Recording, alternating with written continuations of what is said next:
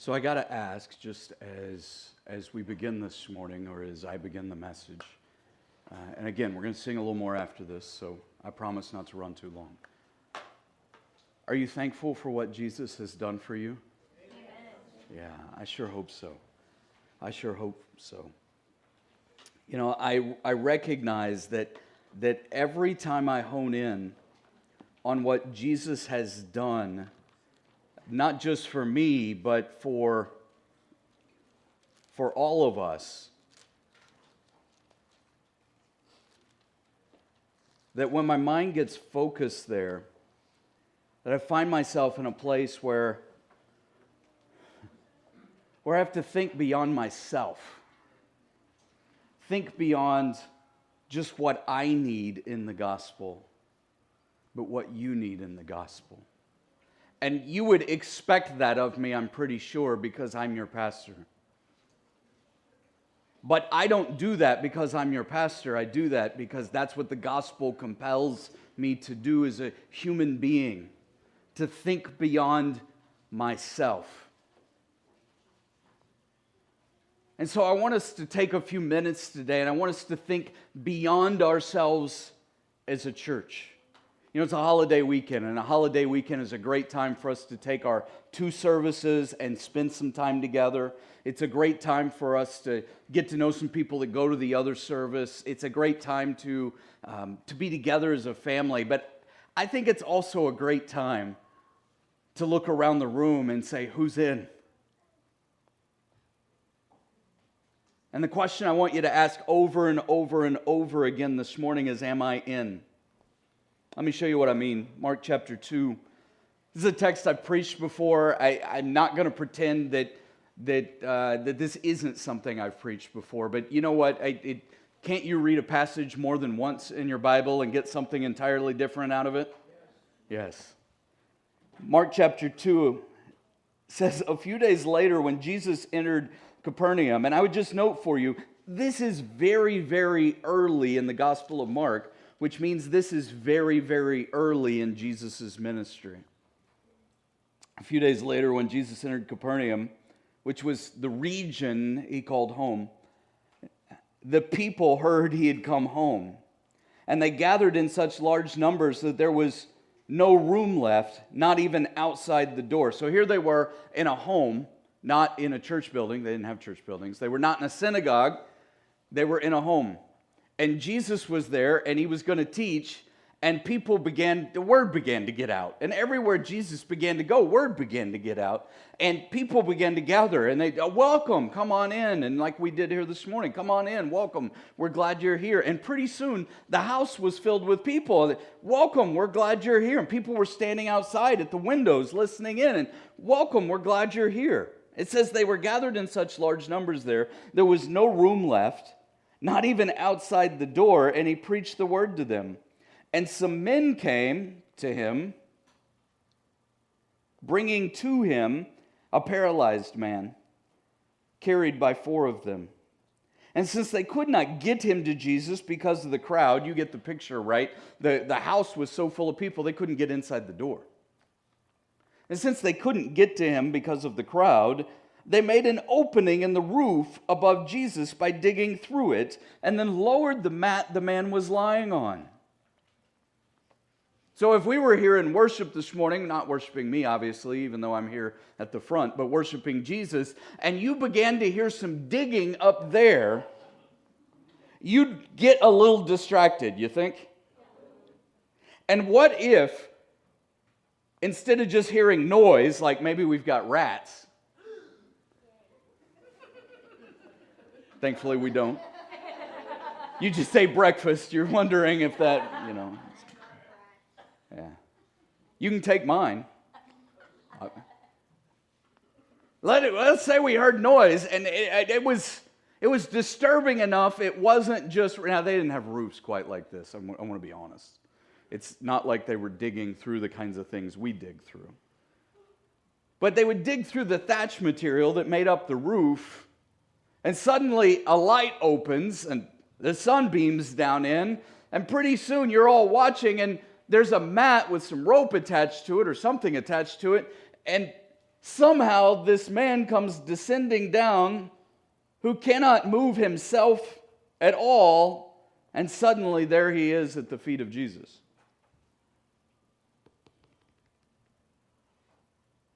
When Jesus saw their faith, not the man's faith, but the faith of his friends, he said to the paralyzed man, "Son, your sins are forgiven." Now some teachers of the law were sitting there, thinking to themselves, "Why does this fellow talk like that?" This fellow. That's sort of interesting language, this fellow. I don't know, if I were to bump into Jesus today, I don't think I'd be like, "Hey, what's up, fellow?" Why does this fellow talk like that? He's blaspheming. Who can forgive sins but God alone? Which is straight up a fair question. And they are accurate. Only God can forgive sins. But Jesus is announcing something here, much bigger than they understand. And immediately Jesus knew in his spirit that this is what they were thinking in their hearts. If you've ever told yourself you can hide what you're thinking from God, yeah, good luck with that. Jesus said to them, "Why are you thinking these things? Which is easier, to say to this paralyzed man, 'Your sins are forgiven,' or to say, 'Get up, take your mat, and walk'?" Now the question has behind it, anybody can say your sins are forgiven. There's no way to prove it. But if I say, "Get up, take your mat, and walk," it's either going to work or it's not. And I've made plenty of hospital visits over the years. But I've never been prompted to say, "Get up and take your bed and walk." Not sure I could carry one of those hospitalized, beds if I had to. Jesus said, "But I want you to know that the Son of Man has authority on earth to forgive sins." So he said to them, "I tell you, get up, take your mat, and go home." And the man got up, took his mat, and walked out in full view of them all.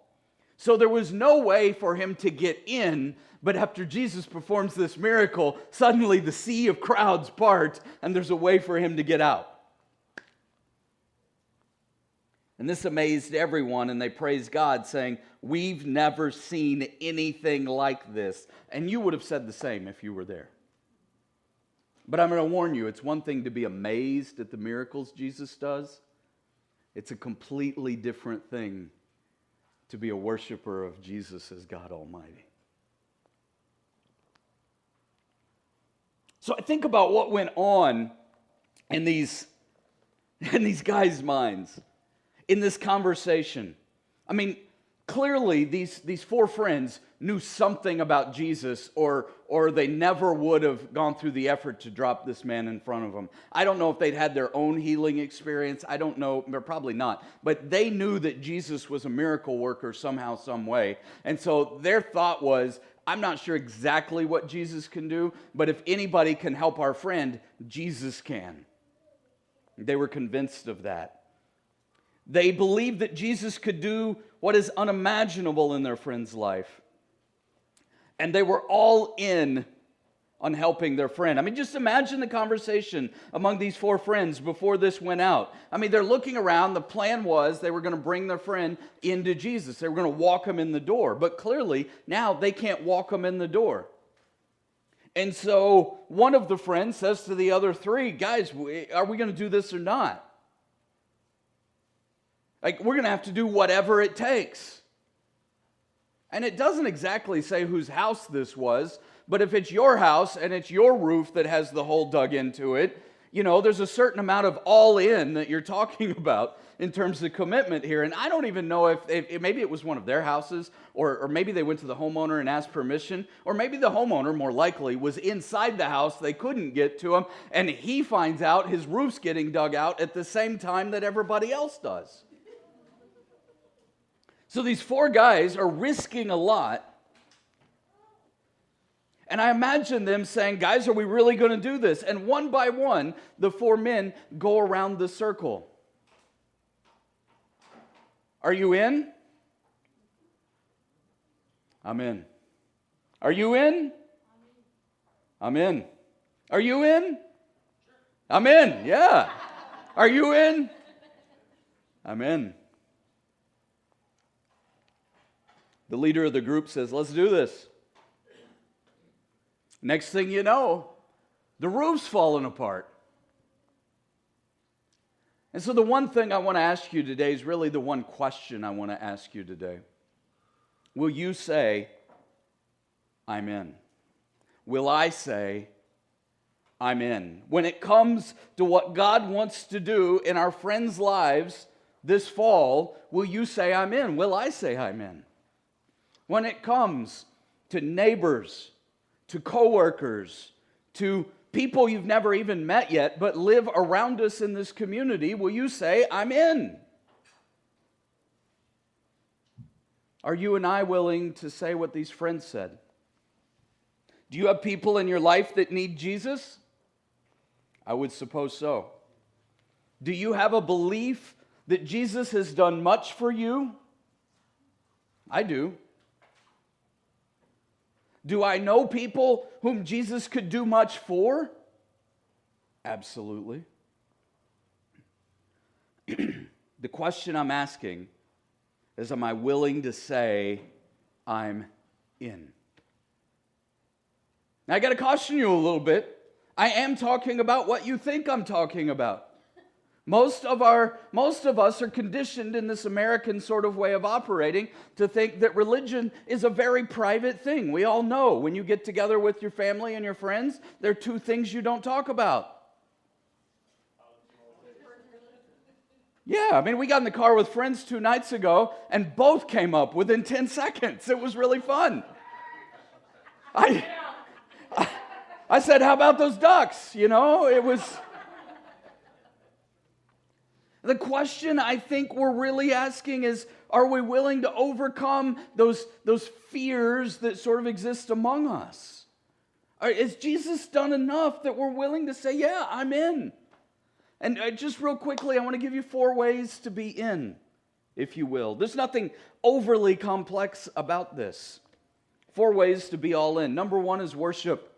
I'm in to sit at the feet of Jesus. Are you willing to say, I'm in to sit at the feet of Jesus? Online, are you willing to say, I'm in to sit at the feet of Jesus? It says a few days later, when Jesus had entered Capernaum, the people heard he had come home, and they gathered in such large numbers there was no room left, not even outside the door, and he preached the word to them.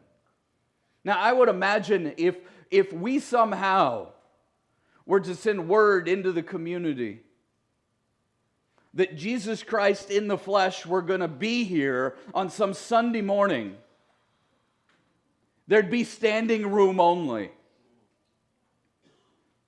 I'm not Jesus. That's clear, isn't it? I might be wearing sandals, though. But he is here, Sunday in and Sunday out.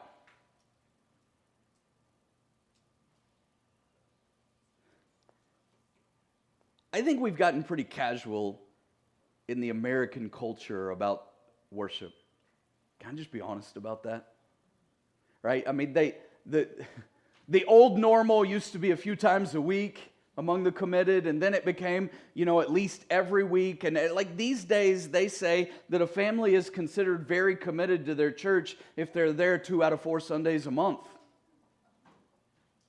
I mean, I realize, and I'm being honest about this, there are reasons to worship from home for some of us. But there are also more than enough reasons to worship in person for many of us. And the question I'm asking you is, are you willing to be consistent in the coming months? Now, I know vacations happen. I took one this year, right? That was no secret. We told you up front. Marcy and I were going to take that trip to Europe, and we did, and guess what? We came back. Yay! Right? And barely made it back. every once in a while, we'll take a vacation, and it'd be, like one of the longer ones, and people will say, I didn't know if you were really going to come back.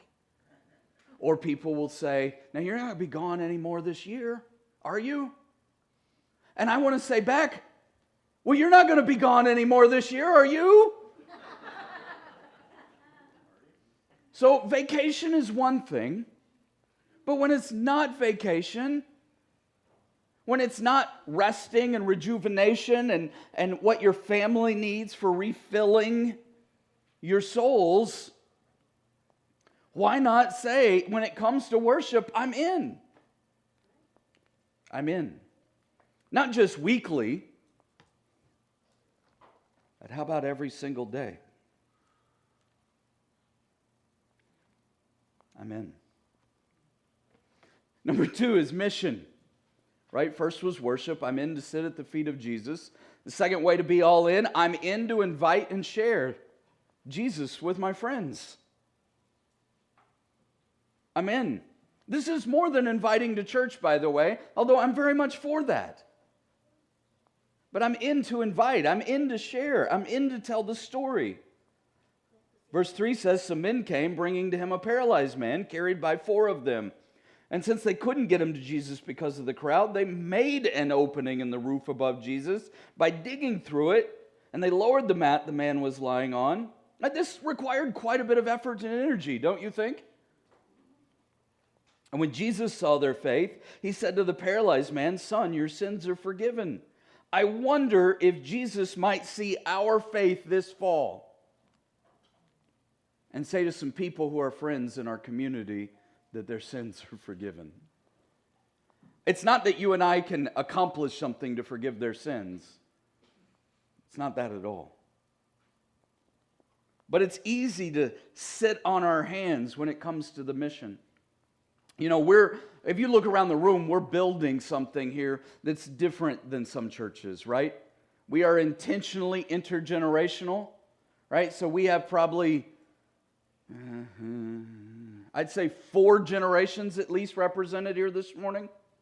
Certainly on any given Sunday, that tends to be the case. We are intentionally multi-ethnic, which, by the way, is not the easiest thing to do in Eugene and Springfield. I mean, it's a very white community. But we're going to say God loves all people because all people bear the mark of Jesus in their life. And I wonder if God might see in our faith that sense of love for all people and the way we invest in, invite, and point our friends to Jesus, if He might see our faith. So I would encourage you on your communication card over the next month, not just today, to think about who some friends are that you're asking us to pray for. And if you might write some friends' names in to say, here's some people to praying for that I'm going to invest in, that I'm going to show some love to, that I'm going to invite and share Jesus with. Worship. I'm in to sit at the feet of Jesus. Mission. I'm in to invite and share Jesus with my friends. Number 3, ministry. I'm in to serve. I'm in to serve. You know, there are countless ways to serve in any given church. But in this case, it's very clear that these 4 men weren't just saying to their friend, yeah, you should find a way to get to Jesus. I mean, that would have been cruel to say, wouldn't it? Like on your own. You should find a way to get to Jesus, to a man who's paralyzed. So they served him by getting him to Jesus, pretty literally. I mean, one of the most dramatic stories in the entire New Testament, right? They unroofed the roof, it literally says. There's some serving going on in that, not just on the front side, on the back side. Who re-roofed the roof? Right? You guys know the stat, don't you? Right? 20% of the people do. Let's not be that church. Let's be the church where we all say, I got my way and I'm in. I'll find a way to serve. I mean, a great opportunity for that's next Sunday, back to school bash. There'll be a ton of ways to serve our friends and neighbors. They will be here. I mean, I don't know if you know, but when you say, here's free food, people tend to show up. There's going to be a way to serve, not just next Sunday, but every single week there are ways to serve Jesus. I was talking with the staff in staff meeting this week, and we were talking about the fact that over the last weeks, our kids ministry has been growing, even here in the summer. And so our kids ministry is already in a place where we need to expand classrooms. You know what it takes to expand classrooms? More than a building. It takes people, right? I mean, we're not going to say to kids, y'all go in that big room and have fun and then shut the door.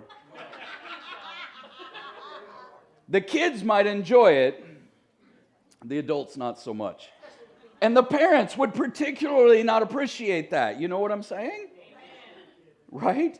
So when it comes to serving kids, it's going to take some people willing to serve so that kids can come to know Jesus. I mean, I'll flat out tell you, Sunday morning for kids is not childcare.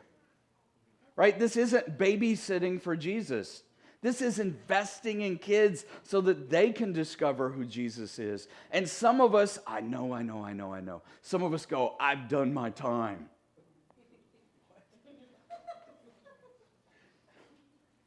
Right? When it was your kids, did you want to hear the grandparents say, I've done my time? Right? The kids are looking at me like right now going, wait, what? Like, we're not prisoners. So at what point will we say as a church, kids matter enough in this community to say, I'm in? Students, same challenges. By the end of, right, our student ministry takes a little bit of a break in the middle of summer because families go so many different directions. That's Oregon. We live for that, 3 weeks the sun comes out and there's not smoke. Where it's not too hot? Yeah, not too hot and not smoky, but not raining either, right? We live for that 3 weeks of summer. And so our student ministry is beginning again in these weeks. And they were in this room last Sunday night.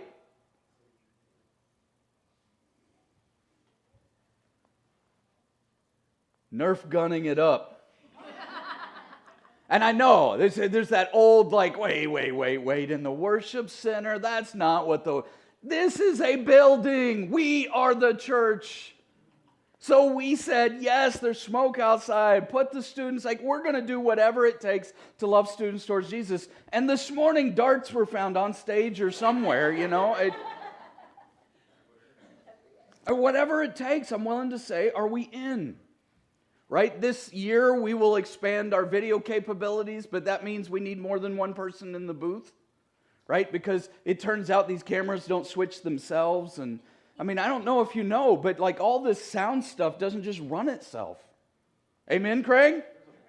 Right? Right? It actually takes people to pull this off. Warren, could you use some support and help in college ministry outreach in the coming weeks? Yeah. How many pizzas are we giving away? Are we still doing pizza outreach? I should ask that ahead of time, I assume. How many pizzas? I don't know. Last year, how many pizzas were there? There was a lot. We fed probably 700 people. Yeah. I mean, that was such a fun day to just feed pizza to college students. Wait, this is free? Right? We were on campus this week at Bushnell serving college students. That there are opportunities to come to say we're all in. I think about our mission partnerships and what we do with Monroe, or some of the opportunities that may come up in the weeks ahead with crises that happen around the world. I think about our need to develop leaders, quite honestly. I mean, we have some great leaders here at Harvest Community Church. Would you agree? Amen. I'm not saying that to affirm myself or look for a pat on the back. I'm really not. I will say that about our team all day long. I love what Rachel does. I love what Julie does. I love what our stewards do. I love what our life group leaders do. I love what a lot of our ministry leaders do. But can I be honest about something? When it comes to leadership, most of us think, yeah, somebody else will do it. So what would happen on a Sunday morning if you showed up and it turned out that for whatever reason, Brian and Julie and Rachel were just not here? Yeah. It turns out that we're here to equip you to do just that. Not that we're not going to be here. But our role is not to do the work of ministry, it's to equip the saints to do the work of ministry. And whether it's our missions partnerships, like what we do with Monroe Middle School, or whether it's what we do in kids ministry or worship ministry or student ministry, we're here to equip the saints. That's you and I. There's a lot of room to say, I'm in. I got one last one, number 4. I'm going to throw 2 things in here together, discipleship and community. You might have heard some dude down in Southern California a lot of years ago said there are 5 purposes of a church, and ever since then, right? It turns out that there might be others like prayer or giving or other things along the way, but I want to make sure I cover the big 5, and Rick Warren didn't make this up. He was taking it from your Bible. So for discipleship and community, will you say, I'm in to connect and grow?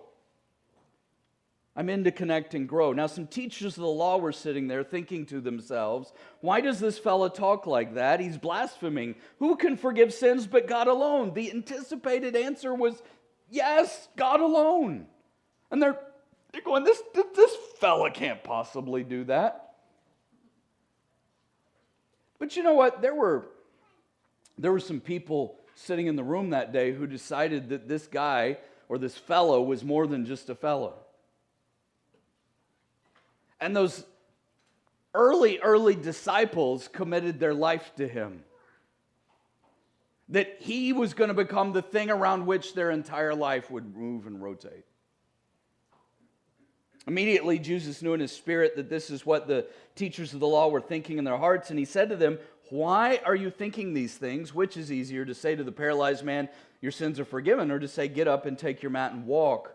But I want you to know that the Son of Man has authority on earth to forgive sins. So he said to the man, I tell you, get up, take your mat, and go home. And he got up, took his mat, and walked out in full view of them all. And again, it's like there was no room to get in. But now, who's going to stop the man from walking out? Yeah, like the Red Sea. Right? I think with their jaws open, right? Like, I mean, if somebody did this in front of me, I'd be pretty amazed too. So there are 2 paths here that I want you to see that happen very, very early. I mean, think about this. This is one of Jesus' earliest miracles. And this is all new to everyone. Who exactly is Jesus? And by the way, the disciples did not have him figured out at the end. But now in the beginning, they certainly have no clue. They just knew they were in. Like by the end, right? By the time of the crucifixion, the disciples were still sort of scattered about who is Jesus exactly. But in the very beginning, they're thinking, like, I'm in to follow this guy, but I have no earthly idea. Like, they're part of the amazement. So you have the path of the teachers of the law, who starting from this point forward saw Jesus as a threat, who saw Jesus as someone to fear. This is the path of we know better than this man. It's frankly the path of religion, the path of argument, and it became the path of despising Jesus. And that path grew stronger and stronger and stronger in the 3 years that followed this moment. But for disciples, there was a path of connection and a path of growth and a path of greater understanding and a path of willing to trust and a path of faith and a path of discipleship. And so this morning, my challenge to you is, will you be in to grow and connect? Or will you be in to judge and despise? You know, honestly, we could go on, but I want to tie it together here. I just want to ask, are you in? And that doesn't stop this morning. We're going to ask that same question again and again in these coming weeks, because later this month we'll launch more of those life groups. And our student ministry and our kids ministry will get fully off the ground as we launch for fall. And we're going to invite more and more people to be back. And we're going to invite lots of folks to get consistent again in their worship, because it turns out not only COVID, but every single summer we all get pretty inconsistent. My question to you is, When it comes to Jesus, are you in? Will you say, I'm in? We always end our service, or at least the preaching time, with a couple of prayers. And I'm going to pray those prayers now, and then we're going to sing some more. Craig, I told you, man. We're on track, man. He didn't sneeze. And to be fair, I didn't preach a 45, 50-minute sermon. Woo! Yeah, I mean, if you can't cheer for anything this weekend, you can cheer for that. I want to pray 2 prayers, and then we're going to sing some more songs. And as we sing, would we sing like we're in? And then next Sunday, would we come with that same energy? Amen. All right, I always end my sermon with 2 prayers. The first is a prayer of salvation. The second is a prayer of application. And so if you need Jesus today, I want you to know the gospel is not that you do good, and if you do more good than bad, then God will love you. That's not the gospel. The gospel is you'll never do more good than bad, but Jesus loves you anyway. In fact, he died to bring his goodness to your life. But he's not dead. He's alive today, right? 3rd day, rose from the dead. And he's alive to live inside you and me. And so this morning, my question, I'm in. Are you willing to say, I need Jesus? And if you are, would you pray with me this morning just like this? Dear Jesus, I don't deserve you. And I know that. But I believe you died for my sins. And I believe you rose back to life on the 3rd day. So Jesus, forgive me and take over my life and be my God. Take what's wrong in my life and send it away. Forgive it. And take your goodness and bring all of that to me. Apply your goodness to my life. Transform my heart. Make me like you, Jesus. I pray in your name. If that's you this morning, and maybe for the very first time, you've prayed to become a follower of Jesus Christ, man, that is the most incredible thing. Like, welcome. We're glad you're here. Welcome to the family. Not just the family of Harvest, but the family of Jesus. I want to celebrate that, but I can't if I don't know about it. So I would encourage you, let me know, let someone know. Online, let us know, either in the links, a digital communication card, or you can email me. I'm Brian, Brian, at harvestchurcheugene.com. You let somebody know. You can find me after we're done today and let me know. We would love, love, love to help. All of that said, a lot of us prayed something like that a while back. But if you'd pray this prayer of application with me to say you're all in today, my encouragement to you would be to make that commitment. In fact, I'm going to ask us to stand together as we say this prayer of application. And then remain standing to worship after we pray.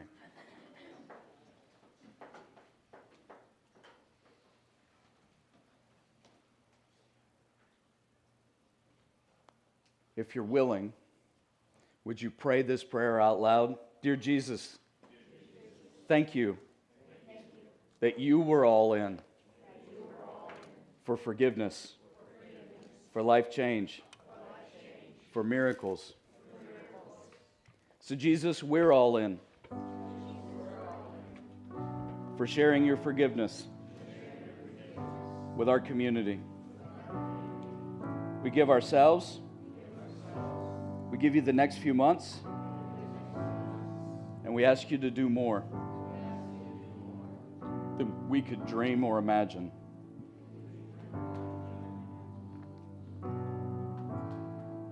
Jesus, do whatever it takes Unroof some roofs. Open hearts. So people can come to know you and be changed like us. In Jesus' name we pray. Amen.